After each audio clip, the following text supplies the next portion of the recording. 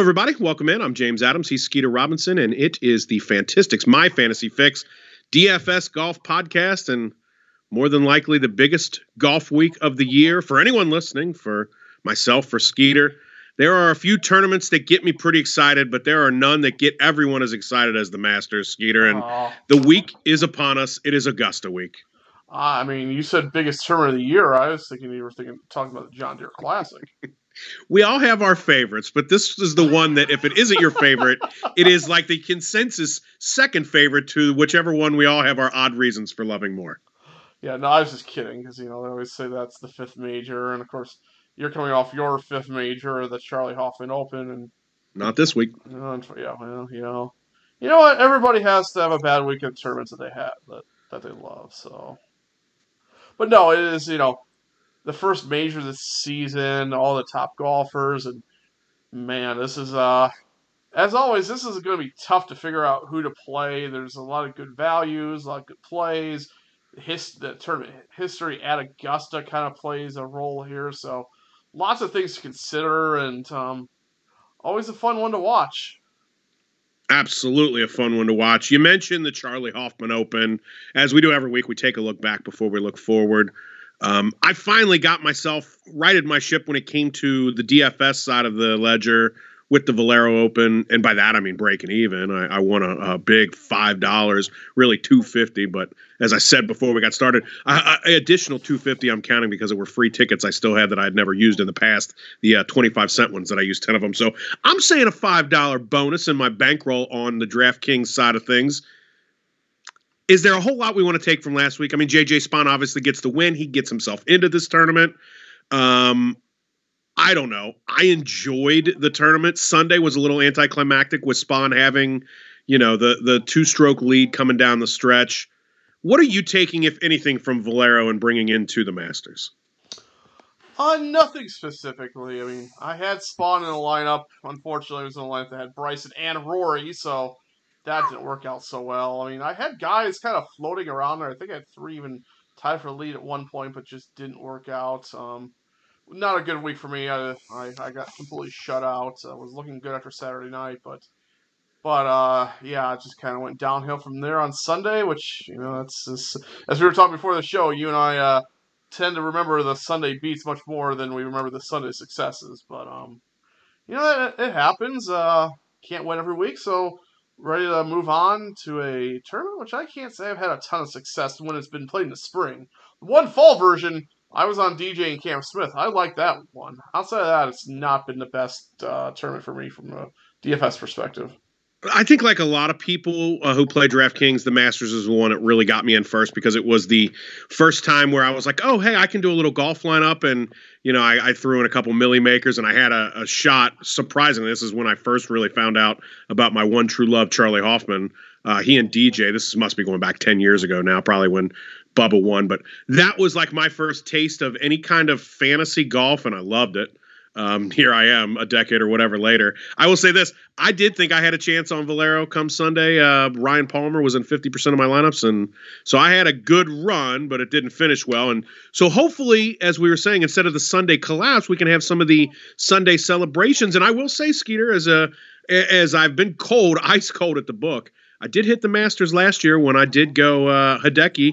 And really, I only bet Hideki because I thought the number was too long at 50-1 on the guy. I didn't have a great feeling. So what do you say we get into this tournament and see if you can maybe, maybe you can find one of those names to put back in my list this year. And I don't know, maybe one of us can get a nice hit. What do you say? That would be wonderful because I'm on a huge drought in the betting market. So betting hasn't been great. Like I said, back on board with the DraftKings. So we're hoping this thing gets back in action. And, well, it's the Masters, Skeeter. It's Augusta National.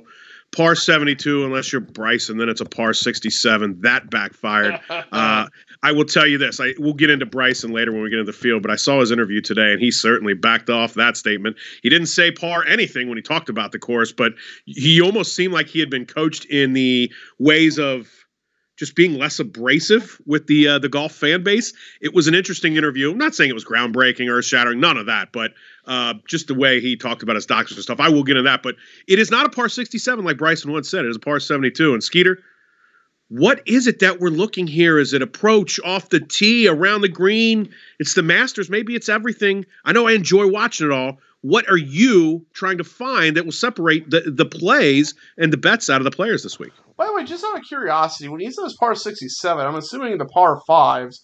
They're all par fours, yeah. What was the other hole? All right, now you're going to catch me not knowing the course. Is number 3 a shorter par 4 that he felt he could drive? Oh, I feel like there was a shorter par 4. Yes. Is it 3? 350 yards. Is it number 3? Yes. Okay, 1 out of 18, and obviously I know Amen quarter, so maybe 1 out of 13 that I was guessing, but still, I know 18 and 10 are those playoff holes. So, all right, 1 out of 9, but still, it was a damn good guess by me. Thank you very much. You can Barry Horowitz yourself right now if you'd like. If you can hear it, there it is. I can. Very impressive. So I think that's where he got the par 67. Okay. Better him than me, I guess. I mean, I would be glad to shoot 67 just on the front 9. Correct. Rough here is really there's not a ton of rough. There's not much rough at all. It's more of a pine trees, maybe hitting off the pine needles, but really fairways aren't the. I mean, if you're off the fairways, not the worst thing from a contact standpoint. Might be from the trees in a way or angles to the green, but. So I'm not really looking at it. I think distance always helps here a little bit. So we do have teams seem to see some longer hitters, kind of Farewell, Hideki, DJ. But we've also seen the good ball strikers like a Zach Johnson type win, Danny Willett, Spieth, of course. I mean, Phil would be in the distance category, Bubba would be in the distance category. So I still think you need an all-around game here. So I'm certainly looking at DraftKings points, because I think that plays a big role, especially when it's top 50 and a 91 person field where we already know that approximately 10 to 20 guys probably aren't making the cut. Like maybe one former champion from like the couples, Longer, VJ, Sandy Lyle kind of make the cut, and even some of the amateurs will probably get beat up here a little bit, but hey, they're here, so I'm not knocking them. And some of these first timers will probably struggle. Even last year, I mean. Heck, we saw Zalatoris as a first-timer nearly win. So I'm looking at that. I even look at Eagles a little bit just because of the fact that 2, 13, 15 I know are pretty eagleable. Doesn't mean that happens a lot, but you at least can give yourself chances. I don't think 8 has a ton of eagles on that one. If I remember, it's a pretty uphill par 5. Par 5 strokes gain. I'm going to look at bogey avoidance a little bit just because... you can make there are disasters lurking, especially around 8. Start of Amen corner 10.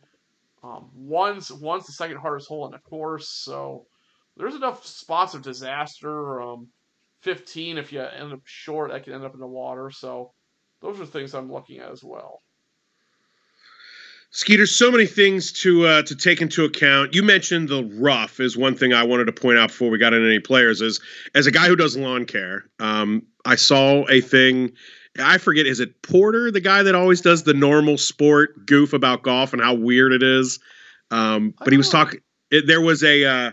I could be getting my golf analyst wrong now, but there was a spot online where they simply just the numbers came out what length they were cutting the grass, and I thought. To me, as a lawn care guy, I saw they were cutting the secondary rough at like 1 7/8 or something, like not even 2 inches. And I thought, dude, that's short. Like, again, they've got different machines, so their measurements are different than the just regular old zero turn that I'm out cutting grass on. But I thought that was considerably short rough. So I did think to myself, okay, getting offline isn't a bad deal as long as you still have an angle into the green. I don't know, my 2 cents from my silly lawn care angle to this whole thing. Okay. Yeah. That's good. That's all you need is okay. That's fine. Yeah. That's maybe that's all the response that needed. Yeah. Sorry. No, you mentioned that right off the rip that the rough isn't too penal, and I just thought, okay, I do remember seeing something about how I didn't think, and even in other places, where I remember earlier in the season, I think it was API where they were talking about growing the rough out to 3.5, 4 inches or something. So I mean, it is a noticeable difference when you're talking about that. Yeah. No, it definitely is. As I say, driving, you don't have to be the most accurate driver. Like, you can play out of the rough It's not going to be very penal, but I think it's more the angles that's probably the issue there. Anything else about the layout, one that I think we're all pretty familiar with, before we get into the field? I don't have anything. Again, it's a fairly regular tournament. So it's one we've seen. It's a lot of fun. Brings the top players in the world. So I'm ready to go. And you're going to need 6 of 6 this week, right? I mean, 6 of 6 is plentiful in a field like this, correct? Yes, unless all the major chalk misses, but it's such a high cut, 91 golfers, top 50 in ties make it. It's just, I don't know what would have to happen for this to be like a sub 10%. Like, you'd have to have probably like, oh boy, Xander's getting talked up, Cam Smith, Spieth. You'd have to have a lot of these guys, these popular guys, kind of miss. Well, let's get into the guys. What do you say? Yep, let's go. It's 10K plus. It's the Masters, so the field is as good as you're going to see all year, and it reflects it. So we'll get right at the top, and it's Scotty Scheffler at the top at 11K. John Rahm's 10-8. Dustin Johnson 10-5. Justin Thomas 10-3. Colin Morikawa's 10-2. Victor Hovland's 10-1. Rory McIlroy seeking that final piece to the Grand Slam at 10K apiece. Skeeter, are you going 10K? Is there a player that stands out to you above the others? I mean, I got guys, Mark. I mean, I don't know. You can play everybody here. Like, there's nobody here where I'm like, oh, I don't like them. I'm just probably a sucker again. It's probably going to be DJ at 10-5. I mean, starting to round into form. I mean, we saw him win. We obviously saw him the one win in the fall of 2020 where nobody was catching him. Played well at the match play, lost in the semis, and then lost the third place match. I don't know how much he cared in the third place match, but Correct. He kind of hung around a little bit. But the approach has been there. Putter has been a little bit off recently, but he's still. We're seeing the signs. The ninth of the players, 30th at Valspar, yeah, whatever. Fourth at match play. So I think he just comes in a good form. Has a good history here, has a win in a second. 10-5 on DJ does feel about right. So, I mean, he's one who's, as usual, is going to get my attention because I like DJ. There isn't a player in this field that I'm going to tell you, in this tier, that I'm going to tell you I'm against. Kind of like you just said, I don't expect to be considerably overweight. I doubt I'll be more than 20% on any player. If I set 10 lineups right, no way I'm using one of these guys more than 2. So I could tell you my favorite's DJ, who I do like. There's a few other names that make a lot of sense. I guess I'm going to say Justin Thomas is my favorite here. Yeah. But quite frankly, it could be anyone. Look, JT coming off of a third at Valspar. He was 6 at Genesis, which is a very good comp course. He did not play well at the Players defending his title, but that's actually a misnomer because at the T33, he was in the bad T wave. And so really his T33 is much better than it looks on paper. Justin Thomas has been playing great. He plays good here. The only reason I'm going to pick him as opposed to the other guys, 10-3, I'm getting a slight discount from the DJs, the Rahms. But look, you could sit here and tell me that Morikawa or Hovland was your number 2 or Rory in this tier right after JT and talk me out of him as my favorite in them. So I like JT, but I'm not going overboard with him. JT rates number 1 in my 36-round modeling. I think he's like 1 or 2 in rolling report. Yeah, 1 or 2 in every single rolling report. So stats love him. Number 1 opportunities gained. Number 1 DraftKings points. Second birdies are better. Third tee to green. Like, he just hits every single metric you want. Putter. The only question here is the putter. That would be the only concern, especially on these fast greens. But another guy who has a good history. I know 5th is his best finish, but he's usually hanging around. 10-3 on him is a really nice price. Who are you going with if you have a DJ and lineup, or if you were to make a lineup and use somebody other than DJ? I mean, JT was up there. I think the other one, I mean, Rory at 10, for a guy who loves this course, I know he does feel the Masters pressure, but again, he rates out pretty well, top 10, and birdies are better, DraftKings points, opportunities gained, distance, and tee to green over the past 50 rounds. Like, that just kind of sticks out to me a little bit. So, and at 10, Rory at 10K just seems really low, but I do wonder, is he, coming off the miscut of Valero, but maybe he just wasn't there. Like, he was just like, because I think if I remember right, there was the day Tiger flew in, Rory was at Augusta playing, so maybe he just had all of his focus there. I don't know, but 10K seems like a really good price on Rory, so that's one I have interest in. Rory's my number 2 as well. The price is much of the difference. I am firmly believing that Rory McIlroy has put more emphasis on winning the Masters than any other tournament since that became the one and only leg of the Grand Slam that he doesn't have. And that doesn't mean that he's going to win it, but his career history is really good. It could be bad in a way. Maybe it puts more pressure. He puts too much pressure on himself. I don't know. I don't know what it's like to be that elite of an athlete to even understand putting pressure and whether or not it makes diamonds or not. You know what I mean? But I look at what Rory's done. I look at the price he's got. And I do look at the fact that he had a good run at the Genesis. I think he started off hot and then faded a little bit. I may be weighing the Genesis too much because I think it's interesting to point out here. If you look at the finish at the Genesis, Morikawa was second, Hovland was fourth, Scheffler was seventh, JT was sixth. I skipped him, and McIlroy was 10th. So the cream rose to the crop. You know what I'm saying? The cream rises to the top. Yep. My good Lord. Hey, talking's hard. I do this as an everyday teaching. It shouldn't be that hard. But the cream rises to the crop in this tournament, and it's a field that's similar. It's also a course that's similar. So I don't know if I'm overweighing this recent Genesis. Is one thing that I was looking at is who fared well there. But Rory did well there at T10. His course record here is immaculate, and the discount for Rory when you're talking about a world-class player, I imagine I'm going to have Rory lineups at the Masters until he no longer is competing there or has won it. Yeah, I mean, he's going to win one of these Masters. You think so? Coming. You think so, but there's only a handful of there's only a couple career Grand Slams. You know what I mean? Like Arnie didn't win one, so it's not impossible that Rory just never quite gets it done. Right, but he seems like he's contending here. He's a fit for this course. He is. At some point, maybe it's once we see the Morikawa Hovland here and Rory's still kind of hanging around it, not hanging around, but just kind of that almost kind of like when Phil won. Phil won this a little bit later in life. That he eventually Rory kind of fits in that role and he eventually gets it. Maybe in his late 30s or something like that. Well, I'm with you because I do think he's going to win this thing eventually, and that's why I'll make him my number 2.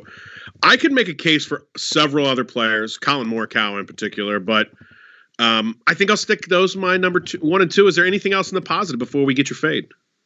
I don't think I have. There's somebody else there. Oh, I mean, I'm gonna consider Rahm 2 at 10-8. It's like immaculate course history, rates out well in all the stats that I'm looking for.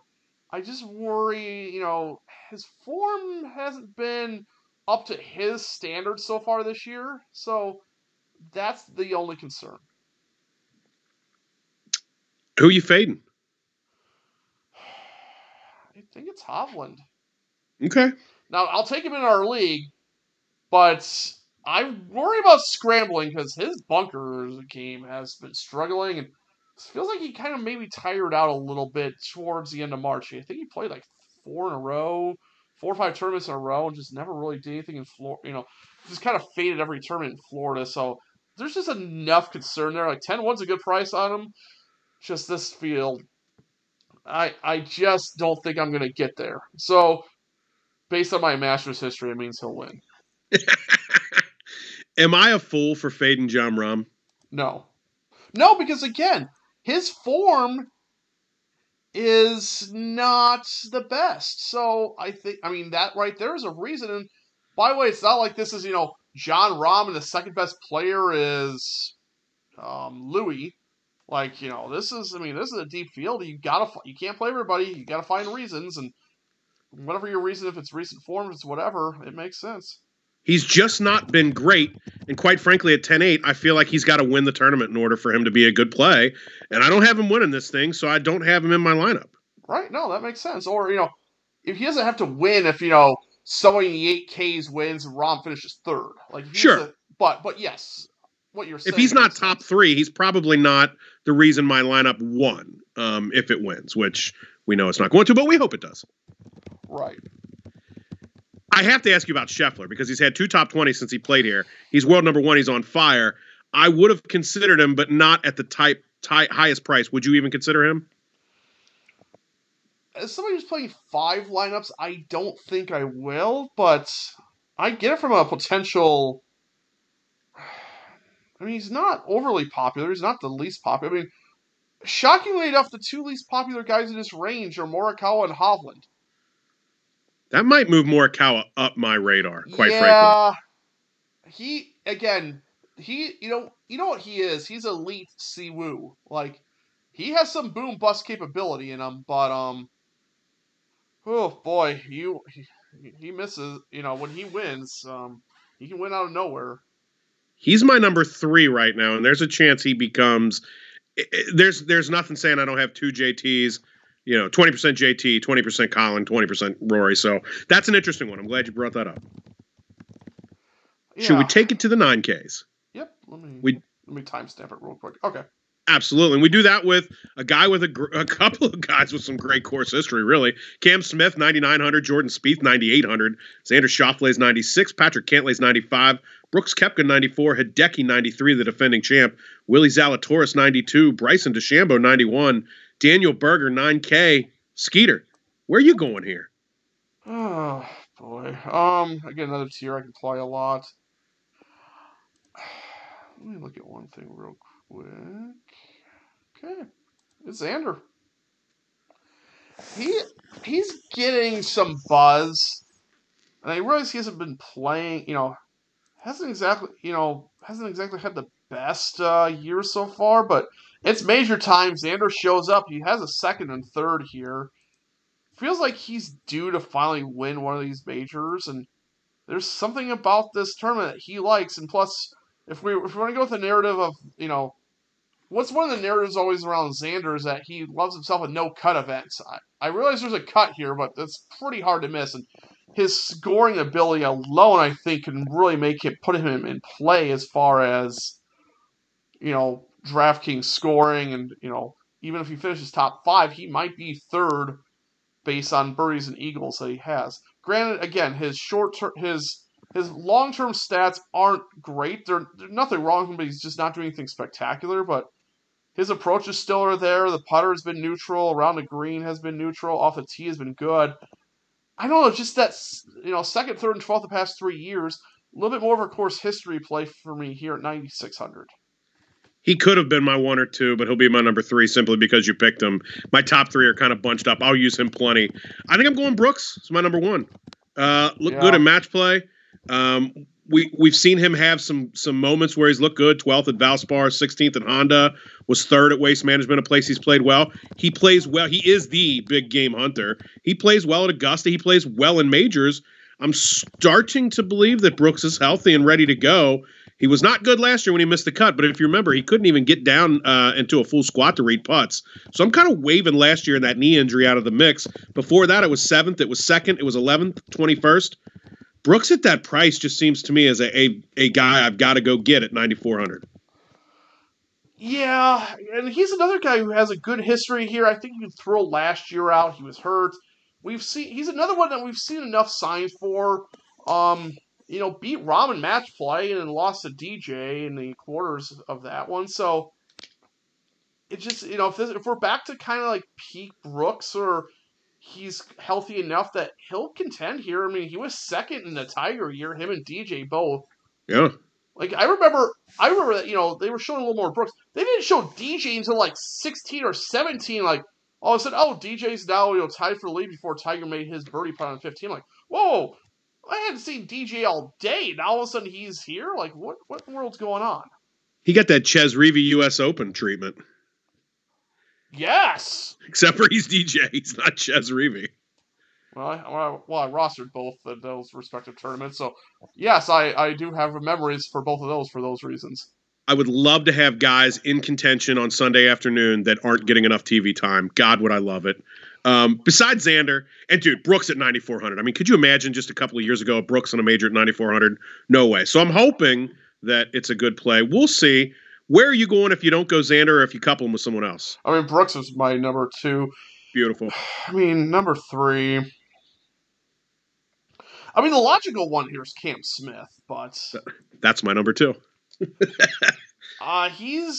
Him and Brooks are going to be the most popular in this range. Makes sense. Xander's not too far away. Third, Zalatoris. Like, what are we doing with him? Like, second last year, I feel like there's a lot of hype because of that second place finish. I think he gained some ridiculous amount of strokes putting. He's middle of the pack for me in this group. And I'm worried about Smith since we kind of brought him up there too. I am worried about him. You know, he hasn't played since the Players, but he has a great history here. I'm willing to say the time off, the time with his family, good enough for me to enjoy, like feel good with him coming off of a win, even though it's been a couple of weeks. But Smith's an interesting one. I hesitated to make him my number 2. Maybe Xander really is my number 2. Either way, I'm going chalky here. I mean, I'm looking at Cam Smith's stats this year. When he won at the Tournament Champions, he gained 6.5 strokes putting. At the Players, he gained 11.5 putting, but he also gained 6.7 on approach and lost over 5 off the tee. Like, it's just whether it's his putter on or not. And I mean, he's played well here. He would have won most majors the year that he was second to DJ. DJ was just a beast that year. I want to say I heard that the statistic was he was the first player to ever shoot 4 rounds in the 60s at Augusta. And not win? And not win. Maybe that was the caveat to that, is not win, yes. DJ would have shot 4. Done the same. You're probably right. Maybe it was and not win. Maybe that was the caveat there. Yeah, because, I mean, Tiger had to have shot 4 in the 60s in 97, didn't he? Was 97, didn't he open 97 with like a 40 on the front 9 and then went ballistic on the back 9, which maybe only brought him to maybe 70? I don't know the actual truth of that. But I want to say that Tiger was like +4 on his opening 9 before kicking into gear that year. I think. Let's see. But yeah, Cam was one of the guys that was interviewed today on Live from the Masters and talking about, he was actually talking about how I guess they've widened 11 a little bit, which he was saying, hey, that's good for me, acknowledging he can be a little loose off the tee. Okay. I mean, as long as you can miss right all day on 11, can't you? Just left, that's the issue? I believe that's correct. And by the way, you are absolutely correct as far as Tiger starting the 40 on the front and ending up shooting 30 on the back. So that's a 70. There you go. God, why do I waste brain cells on stuff like that? I wish I could control which brain cells which good brain cells use all the memory. How do I know this stupid stuff? But there you have it. I don't know. I mean, we also know who our bad putters are, who are, it comes to a tournament. Oh, hey, Heritage next week, Luke Donald. Success. Like, yeah, just, we always remember some stupid stuff. So the 9Ks, man, we've thrown out a few names. There's plenty here. Are there other names that even entertain you? No, I mean, I was playing more Lamb Spieth would, but just not there. Cantlay's the only other guy I didn't mention that I would consider I probably will use this week. Pass. Who are you fading out of this tier? Which one do we want to fade? I guess I'll fade the one I have doubts whether he plays or not, and that would be Hideki. Like withdrew last week after round 1. Like, something is just amiss there. Yeah, withdrew with the neck. That's always a problem. I mean, not to make my golf league the Masters, but my cousin had a neck problem last year, and he missed months, man. So if something just happened with Hideki a week ago, in Texas, then that's troubling, no doubt. He's not my hard fade. I won't be using him other than in our league. My fade, unfortunately, is another guy in our league, and it's got to be Bryson. The fact that he talked about, we mentioned some of this pre-podcast as well as in the beginning of the podcast, but he was talking live from the Masters today in his interview process, saying that the doctors have told him, you're not ready to play golf yet, don't play. And his answer was simply, this is once a year, and I'm not missing my opportunity to play at Augusta. So he said, they asked him how ready he was. He said, I'm about 80%. I just can't pay up for Bryson, who, oh, by the way, has not been good at all in majors since he won his U.S. Open. It was a stat they put on Golf Channel. Quite frankly, I can't go through it, but I think he's played 5 majors since he won the U.S. Open. Hasn't had a top 20 in any of them. His history at Augusta is mediocre at best. So for me, Bryson is an easy fade based on a lot of other things, long-term form, and then you throw in the fact that he's not healthy. So Bryson, to me, is an easy fade out of this group. I imagine he'll be low-owned. Oh, yes. Yeah, I don't think... I mean, right now it's Hideki, but I can't imagine many people are overly thrilled to play Bryson. Missed a cut last week. Now this quote's going to get circulated that he's only played 80%. And he's had one top 25 at Augusta in his career. He just doesn't, it's not a fit. Regardless of what he thinks of par, it's not a fit in my mind. Yeah, which is weird too because Bryson is pretty strategic when it comes to course management. So you would have thought that this would fit well, but maybe he just needs to play this a little bit more. And once maybe he's going to learn that this course just is not one that you can just overpower. He needs to think less like Dustin Johnson and win this thing. But there's also issue too with what's it called? Oh, the greens books, because they don't get to use them here, do they? They never did. So here's the question: is this now a benefit? Like, weren't greens books always no go at Augusta? To the point where I thought maybe that was where part of the veteran knowledge was more useful here than other places. I think that's the case. Or maybe they get, I forget. There's something weird about this one, I thought. Yeah, I think there's just no greens books. Okay. Are we ready to take it to the 8Ks?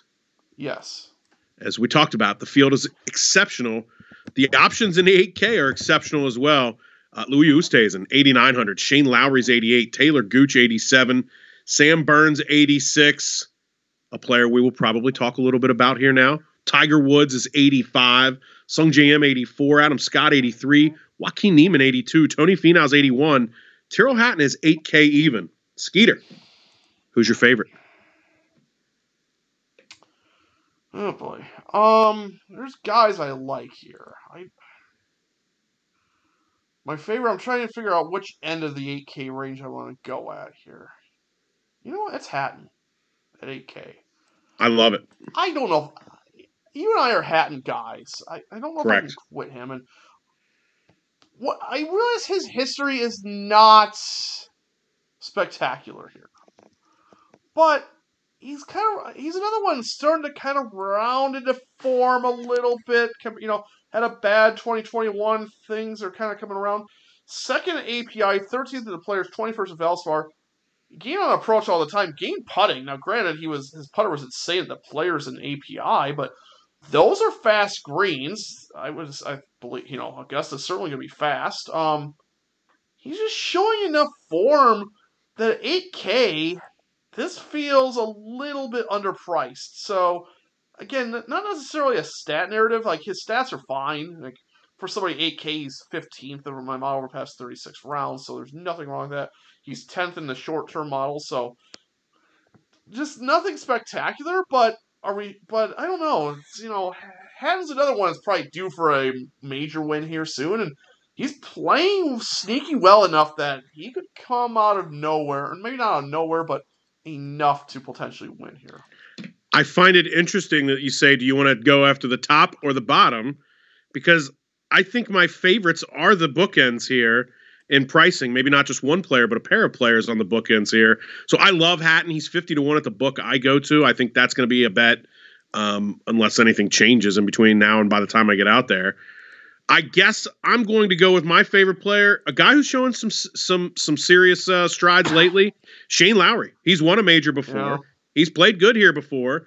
And look, Tyrrell Hatton could very well be my favorite play, so I'm not opposed to him. I will use him. I'm just kind of going elsewhere because you said him already. But Shane Lowry, 21st last year, 25th the year before. He's in good form right now. He can play against the best competition.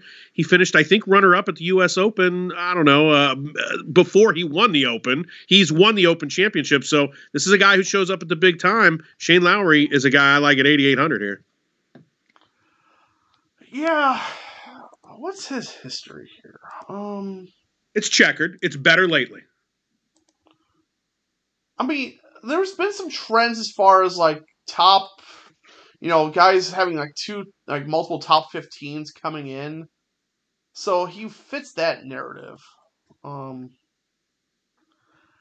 That'd be more of a form play. I think he's on my radar. I just don't know what to do with him. If you don't go Hatton, we'll excuse Lowry from the conversation here. Who would be your number 2 here? I mean, let's face it. You and I have a financial interest in one guy, and we've had it since June. Yep. Again, it hasn't been playing the best, but Louis at 8,900. I mean, it's a major. He tends to show up. Just, again, 36 rounds, nothing stands out. He's, especially at the top of the 8K tier, he's not going to pop. But we just, he's another one. Good history here. He's got the Grand Slam for runner-ups. He just shows up at these tournaments from time to time, and he hasn't had a great finish here recently in the Masters, but he hasn't missed a cut since 2013. Like, he's another one that kind of feels like could be that sneaky guy that kind of wakes up for a week and does something. So I don't know if I end up using him in DraftKings. Maybe I'll just use the 80-1 that we have on him. But Louis 89 feels kind of safe to me. I like Louis at 8 or 9 better than everybody until you get to 94 at Brooks. Okay. I like him better than Hideki, Zalatoris, Bryson, Daniel Berger.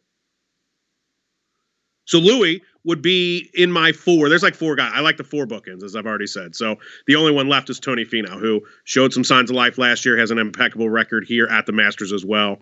And the price on Finau is a little bit hard for me to get away from at 8,100. So Finau will be my official number 2, but I'm with you on Louis. It's funny, I got a friend who fired at me yesterday while I was watching Valero.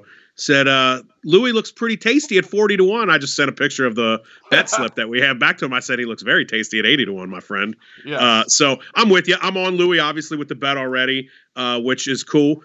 I like him and Lowry at the top. I like Finau and Hatton at the bottom. I can't get to your fade until I ask you about the man in the middle, 5-time Masters champion, Tiger Woods. I can't do it. Everybody's talking about how good he looks. Did you see the gallery around tee box number 1 for him to play today? It's insane. It's Monday. I mean, granted, if there's anybody who's just going to come up, off of not playing for over a year of competitive golf and do well, it's Tiger, but I just have to see it. Good for golf if he can find himself to the weekend, if he can be in somewhat contention. I just can't do it. I'm not going to use him, but I wouldn't dare call him my fade. No. I wouldn't dare. But I'm probably not going to use him. And here's the real truth. There is going to be, it might take until Wednesday night, and I go, you know what? I got to have one Tiger lineup. He's also 50-1 at the book, and I'm considering it because it's like, that's a FOMO bet if ever. Like, why wouldn't I want to be one of the guys that's on Tiger at 50-1? I think that's the number he was at the last time I looked. I have to dig back into that. Oh, he's 60-1 at the book right now. I don't know if I can not bet that just out of sheer, it's Tiger. It's Tiger at Augusta. And I think I got $10 on being involved in that somehow. The one other player I have to ask you about, because I made a lot of mentions about the Genesis and the course comp, as well as the field comp. Joaquin Niemann won that tournament. Won it pretty handily. He was even in his final round and still ended up winning by 2 strokes over Colin Morikawa. Joaquin Niemann doing anything for you here? Yeah, I mean, rates out really well over 36 rounds, good tee to green, good eagles, good DraftKings score, birdies better, and DraftKings points. So certainly has some interest for me. Adam Scott is one I think I don't know what I'm going to do with him. He seems to be getting talked up a little bit. But the other guy that I really like here, 8,600 stats wise, he's a debutant, so that's an issue. But Sam Burns, I mean, guy just shows up. He's from this. I think he's from the South, so a little bit of He's an familiarity. LSU guy. I can't tell you where he's from. I know he went to LSU. LSU, okay, yeah, I knew there was some sort of Louisiana connection, but boy, over past 36 rounds, top 15 in birdies or better, DraftKings approach, tee to green distance, 7th in bogey avoidance. Like, he hits every single stat category you want. The only problem is it's his first time, and I have usually a pretty big aversion to first timers. So that's another one I don't know what I'm going to do with. Sung J M finished second his first time at the Masters and then missed the cut last year. Any interest in him?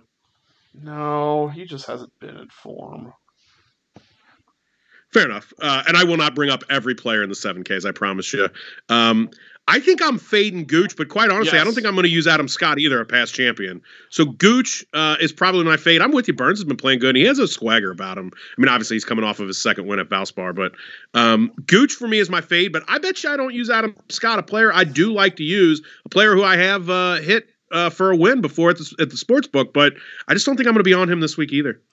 Why is Gooch 8,700? No clue. I got no answer for that. I don't know. I got no answer for that, but I don't know. Maybe to get the 0.1% of people that use him to get an advantage against the field. I mean, I know you want RSL, which is also in the state of Georgia, but there's nothing else here that makes me like.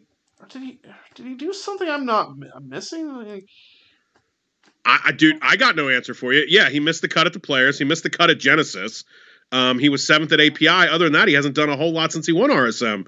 Honestly, I think him and Joaquin Niemann should be flipped in pricing, quite frankly. But I'm fine with where they're at. I won't use Gooch. Gooch can be in the 7s. But what has he done exactly to be higher than Sam Burns or Niemann? Like, I'm missing something here. Somebody smarter than me, let me know what I'm missing. But Gooch is a fade for me. I mean, granted, I'm assuming he'll be the least popular person. Yeah, well, him and Sung Jae kind of are, and Tiger, but I think Tiger will be more popular than we're going to see on. I think so. DFS sites, because the casuals will play Tiger. I think so too. Yes. Shall we go to the 7Ks? Yep. It's the Masters. There are plenty of good plays in 7K. Skeeter, I'll get with you first. Who stands out? There's a handful I'm looking at. I mean, it's a major, right? Yeah, boy. So that means we get traditional major pricing. Thank you, $7,600 Paul Casey. Guy who has played well here, except I think that one year you and I used him and Rose heavily. That didn't work out so well, but coming off of great players, did withdraw from the match play, so I guess that's a little bit of a concern. When he played 2 holes with Drew and kind of called it a tournament after that, but pretty good player here historically. 3rd in approach, 10th in bogey avoidance, 14th tee to green. He can make some birdies as well. 7,600 is probably a little too cheap on Paul Casey, but I don't think he's the only Englishman that might be a little underpriced in this tier. I think Paul Casey would be my just slam dunk favorite here at that price had he played mediocre at match play / played, right? Even if he lost, even if he got 1 point, right? A couple halves or 1 solo, and I'd be feeling a little bit better. I just worry that, whatever he tweaked on hole number 2 is going to cause him to not play as good, but I'm with you when it comes to him. As a couple guys I like, I guess I'm going to go cheap. I guess I'm going to go with my boy Max Homa. I know he did not make the cut the last time he was here. I don't know that I believe he's going to win this thing, but he's playing exceptional golf right now. He's 7,100, and he's won Riviera. He plays well there with the comp course. I don't know if I'm asking him to win, but at 7,100, I don't need him to win. Yeah, it's fair. He's another one who just kind of has middling stats for the past 36 rounds. Nothing spectacular, but doesn't really do anything wrong. I guess par 5 strokes gained is his best stats, so I don't mind it. So, I mean, that's a pretty good value for a guy who's won at 2 tough courses at Quail Hollow and Riviera. I like a few other names so. And I look, again, we said it every tier. It's the majors. It's the Masters. You're going to love some guys in 7K. Who else are you after down here? Fitzpatrick at 7,700 feels a little cheap. Good par 5 guy, good bogey avoidance, good tee to green. So I think he's in play. I mean, 7,300 for a 2-time Masters champion, Bubba Watson. I might take some flyers on him. The lefty narrative, Bobby Mack at 7K, and then I like him. Mr. Boom, one of the boom bust guys here, who actually has a nice little history. 4 straight made cuts, 3 top 25s. Siwoo Kim at 7,100. I like both of those guys you just mentioned, McIntyre and Siwoo. What about Bubba? Are you on Bubba? I mean, I know he's won this place twice, so that officially makes it a Bubba course. He hasn't been great since he won it. Just a pair of top 20s, right? The 5th, the 12th. Everything else has been Like, I don't know where I'm at with Bubba in this one. I don't know. Okay, so let's see. Missed at Genesis, bad with players, missed at Valspar. His best finish is Phoenix, where it's a course he's won at too, and his irons were on fire. So it's tempting. I'm at least going to consider him because I'm not sure he's going to be. Yeah, he's at 6% ownership right now, so Okay. I don't know if I get to him in the end, but he's one I'll definitely consider. Any other names that you like? I mean, Russell Henley pops out stat-wise, but Look at his course history. I know he's missed some appearances here, but Russell Henley is one that kind of pops to me big time too, man. I mean, past 36 rounds, 6 tee to green, 2nd in approach, 5th in birdies, 3rd in DraftKings scoring, 10th in eagles, 13th in par 5. Like, he hits statistically, but I don't know. And I think and I love Henley. I mean, I'm a Henley guy, but yeah, 14. Yeah, he's about 14% right now. The most popular play in this range will be Fitzpatrick and Corey Connors. Corey Connors is another one. He's had 2 great finishes the last two times out here, and has been playing very well as well. I mean, he wasn't great at Valero, but he was better than the guys he played with in his group because he was with Hoffman on Thursday and Friday and Jordan Spieth. Corey Connors has been playing really good and has played good here too. So Corey Connors is a guy. I wish he wasn't going to be as popular as you just said, but he's a guy on my radar. Mark Leishman's course history is pretty darn good too. Right. Yeah. And don't forget, Connors was 3rd at match play. I mean, played really well that week. Lost to Kisner in the semis. There's no shame. No shame in that. No. Any other names? Webb Simpson's one I know that's been bantied about. It's kind of a popular play. Decent history here. I'm not ready to go there yet. Okay. Billy Horschel, he's been playing very well. His history is mediocre. Yeah, I'm not touching him. Okay. Obviously, we could go through every name here, but I think that's all I've got for 7K. Is there one that stands out to you as the obvious fade? I know he showed some life last time we saw him, or I think, where did we last see him at? Was it match play? Well, he had decent players, but it was all putting. It's Patrick Reed. I'm just not ready to go there back to him yet. I think I'm going to fade Sergio Garcia. Yeah. And I know he's won this bad boy, but he hasn't made the cut since he won this bad boy, if I'm not mistaken. And he's been good, actually. I guess I'm fading him kind of the way I'm fading Bubba, and then I'm hoping they get a little bit of spike in ownership because they've won this tournament. But neither one of them, to me, is a guy that I'm looking to play. So I'll say Sergio just because I already kind of poo-pooed Bubba earlier. Sergio is projected to be the 3rd lowest owned in this range. Well, that changes things. Behind that changes things. Behind Answer and Kokrak. Which Answer is an interesting one, too, because of his withdrawal from – I lied to you because I said I wasn't going to bring anybody else, and then here we are with Abe Answer. He withdraws from Valero. Is there anything that worries you there? I don't think so, because I thought I saw a statement that sounded like he was ready to go, so maybe he just felt a little twinge and said, you know what, I'm not risking it. I believe that, too, and he maybe feels less obligated now that he's become a world-class player to play in Texas. Was my thought, too. Like, maybe the commitment changes now that he's like, hey, I could actually be a Masters champion. I'm interested in Abe Answer, quite frankly. 26th and a 13th is 2 times out here. Okay. All right. Now, who are you fading? Reed was my fade. Oh, that's right. I'm sorry. And I already gave you my fade in Sergio, and then I went back to maybe wanting to play him. That's why I got confused because you told me he was going to be the third least popular. I thought, well, maybe my fade now might be in a lineup of mine. Oh no, we'll see. All right, let's take it to the 66Ks. Skeeter, still some decent names down here. I'm not sure if I'm digging down here much. I'm sure I will once or twice. I think it's safe to say that the bottom half of the 6Ks for me is off limits. Are there guys in the top of the 6K that entertain your interest? Is there a limit? Is there a cutoff where you say, okay, I'm not going below this price or this person as we get into the automatic bids of the past champions, the Fred couples, etc.? I mean, $6,900 my tier, my price range here with two of my guys in Molinari and Westwood. I'm probably more likely to use Westwood than Molinari. But Gary Woodland, I mean, just that form just it's there. I love him, but his course history is bogus, man. But good eagles, good par five, good bogey avoidance. I mean, he's playing well. I get the bad history, and again, that's probably why he's sitting here at 6,900. But oh man, score if you can make a cut, I've got two lineups set already, and Woodland is in one, and that was before I got into course history. I'm going to leave it set though. Yeah, I have one other guy. I mean, legit guy. I mean, again, I might play Lee Westwood just because that's just kind of who I am. But who's your other guy? Is it Kevin Na? Yes. Okay, Kevin Na is the one that kind of stands out to me as a play here too.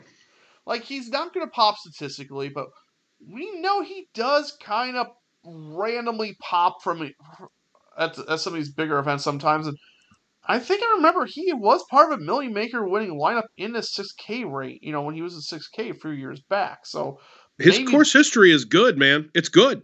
Yeah, 12th and 13th past 2 years, have two other 12th place finishes. Like, if he finishes top 15, he's going to be part of Millie Maker winning teams. Kevin Na is definitely on the radar for me, as the aforementioned Gary Woodland is. Kevin Kisner's playing pretty good right now. I know that he's not the longest guy in the world, but Zach Johnson won this tournament laying up, making birdies on the par fives by hitting close third shots. Kevin Kisner can do the same thing the way he's playing right now. I'm not saying he's going to win this thing, but at 6,800, I think Kevin Kisner's got to be in play for me right now. Like, the only way Kisner competes here is if this turns out just being ugly weather, wind type of thing, because he's even said before, like, this is not a tournament built for him to win. It is not, but they pay a lot of money for 20th place, is what he's also said. Yes, they do. So, I mean, that's why I say I think it would have to turn into a really bad weather event for him to have a chance. And what's funny, it was the scoring fest in 2019 where he had his best finish at 21st. Oh, okay.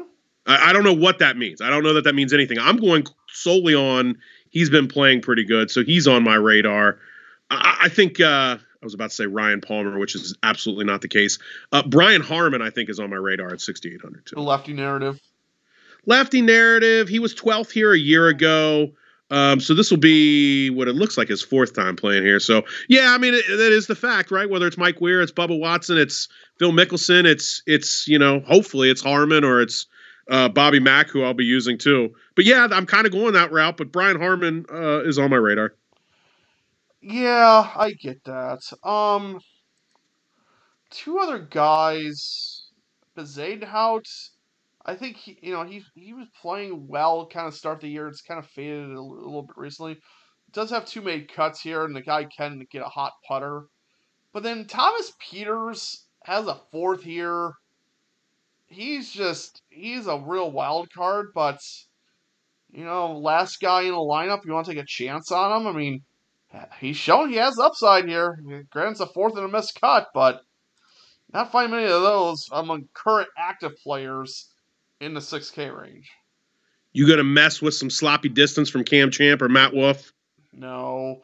I'd rather play Champ because he really can randomly show up out of nowhere, and I think he's had a nice history here. Matthew Wolff, I'm not ready to go there yet.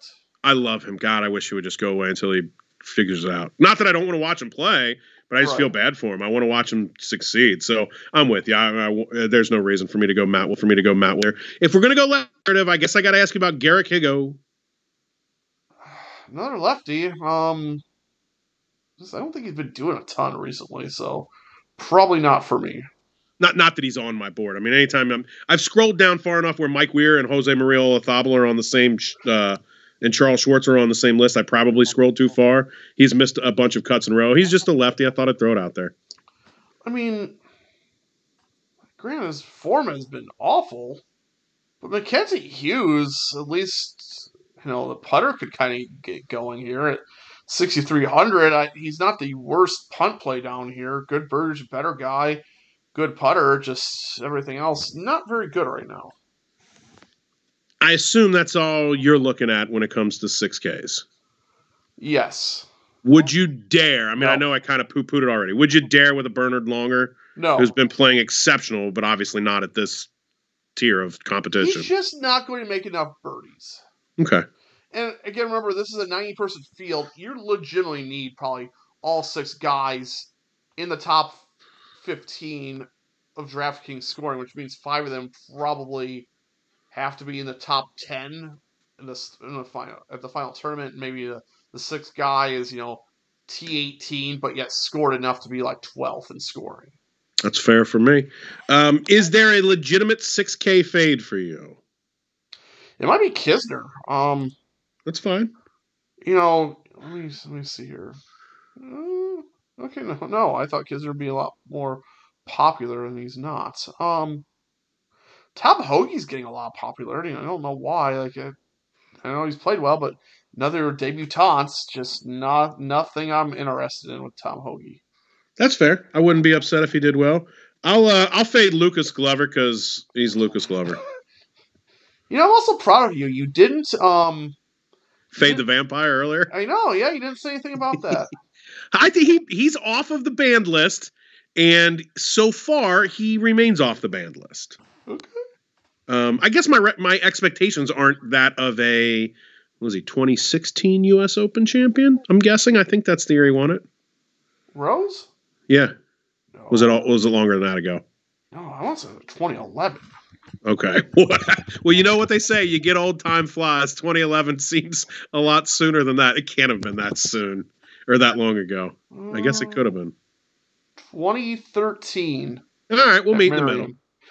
Was 16. What year did he lose to Sergio in a playoff? Because I had Rose. Of course I did. That was 2018 at the Masters, I think, right? 2017. All right. Oh, 2018 was Reed. That's why I don't remember that one. Another one I was nowhere near Reed that week, so. Ricky Fowler should have won it that year, let's be honest.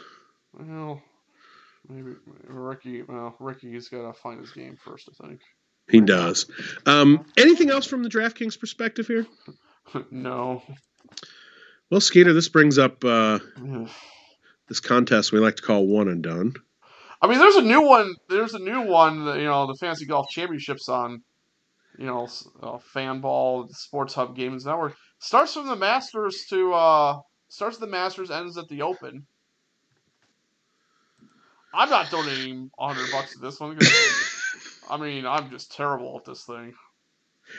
I feel like I should have moved up, but I guess when 11% of the people use Gary Woodland at the Valero Texas Open, you just don't move up that much with a T8 when you're 11% of the field. So I am still in 3,339th place after picking Gary Woodland a week ago. I honestly, what's I'm that? 3,113th place after using Bryson. Ooh, I'm running up on you, dog. That means it's real now. I know. JT was my favorite in the 10K tier. I think this is it just easy enough to state whoever your favorite player is in the 10K tier and or 9K tier, if you truly believe they're going to win, is the player you should use and move on? Yep. Which is what I think too. I mean, if you just totally believed in Hatton, Finau, Lowry, maybe, but whoever you think's winning this one, that's who you play. That's really the end of discussion when it comes to One and Done, I think. I mean, you and I are far enough away that... This is only the first major. I mean, again, like we missed out on the players with big prizes if you didn't have Cam Smith. But to my perspective, it's still only the first major. I don't think it's time to start jumping into the craziness. Let some other people jump into the craziness, and maybe by the time we have a PGA champion, if I'm still sitting here crazy far behind the pay line, then I start thinking about playing silly narratives. But I'm not ready to do that yet. It doesn't mean it's not the right move. I mean, I obviously didn't cash last year either. I'm tempted to use Hatton. I don't think that's a bad move here, unless you're saving him for, like, I don't know. I mean, if you still have him, what did you save him for? I know he plays Heritage very well. You know, there's always he's the Euro to win the Open. But I mean, when else are you saving him? That's a good point. Maybe just use JT. That's who I think I'm using. Because I've already used Rory, who I said was my number 2. I still have Morikawa available to me, but I think I'm using JT, which, by the way, in the one and done we play in, he's been used by 32% of the field. So yeah, that's a plus. Yeah, so I just clicked in JT. Hatton's in consideration for me. If you know who I really ought to use here? Because Scheffler. Not Bryson. Scheffler's not a bad pull. Again, like I said, dude, if you think somebody in the upper tier is going to win, or even if you don't think they're going to win, but you're like, man, this guy's playing great and I'll get a top 5, you know, you want the win, but it's not the worst place to settle for a top 5. Like, you know, we don't like playing guys who've already won once a year. We don't like playing guys who've won twice a year. He's won 3 times already in like 7 weeks. He's number 1 in the world. He's coming off a win. Another reason why people don't like play him. I don't know. I might just game theory that one and play him. Just because who else is? I'm not opposed to it. I mean, look, again, neither one of us has cracked the one and done code. That's a fact. So yeah. Why are you listening to us, basically? A lot of times people listen to us to figure out the opposite way to go. That's fair. I was talking about winning Survivor, and I said in the end, it was all about just picking against what the general public told me to do. That's what I really should start doing. I try that, and then, you know, it's right. Oh, Bryson, nobody's going to use him in one to the next. Oh, wait, he missed the cut. Morikawa and the players in this cut. It just got worse and worse. Skeeter, I could talk Augusta until I'm green in the face. I know that's not the phrase, but there you have it. But I'm not sure I have anything left of use. Do you got anything? I don't. I guess one note is there will not be a podcast for Heritage next week. I will be traveling back from Florida, and then even when I get back, I have things to do, so my schedule just does not work out for recording a podcast. So nothing next week for Heritage. We should be back the week after for I don't even know I forget what the next tournament is. I do not know that one off the top of my head. That's a fact. I'm trying to find this right now. Would it be Wells Fargo? No. Actually, you know what? We might be taking 2 weeks off because. Is that the Zurich? It is, but I think there is DraftKings, but it's a weird word. We did DraftKings because I set some lineups. Yeah, so both players are on the field. Yeah, it's an interesting one. Because they're both priced the same, and I think that's correct. You only choose one. And you obviously get the team points or whatever. I do think that's correct. We can look into that when it comes around. You want the quick Heritage notes? Bet Hatton, bet Webb. Bet Kuchar. I think he's good there too. Siwoo nearly won. Oh, there you go. That was I think it was the Kadira win. Let's see. Siwoo could be coming off of his first green jacket. I mean, if Fitzpatrick's there, that seems like a perfect. Kisner. I mean, Fitzpatrick actually has the Heritage light the lighthouse driver cover. He did last year anyway. Oh, nice. His family. So I'm glad you mentioned Fitzpatrick. Not that we're even get into it, but I think he spent a lot of vacations there, so he's played Heritage a lot. Okay. Like even as a child. So. But yeah, those types of players, short course. Henley, I think, would be another one because he's played Sony well. Spieth, if he plays. I think Dustin has to play there because he's an RBC guy. He usually does play there, as a matter of fact. I don't think he's ever won. That I don't know. He may be too busy celebrating his next green jacket. I mean, I would be okay with that one. We will see. Well, Skeeter, that's all I've got for Augusta National. I'm looking forward to this week. I suppose with that, we'll put a bow on it. Yep, and we'll be back either for Zurich or for the new tournament, the Mexico Open. Which I'm always interested in a little something new when it comes to a golf course. So I look forward to that. But Skeeter, I look forward to this week. I look forward to stuffing my jacket with some green, if you know what I mean, man. Hey, let's hit a winner in the betting market. Maybe one of us can get a Sunday sweat. Let's do it. For Skeeter Robinson, I'm James Adams. We've been breaking down the Masters. You've been listening to the Fantistics My Fantasy Fix DFS Golf Podcast.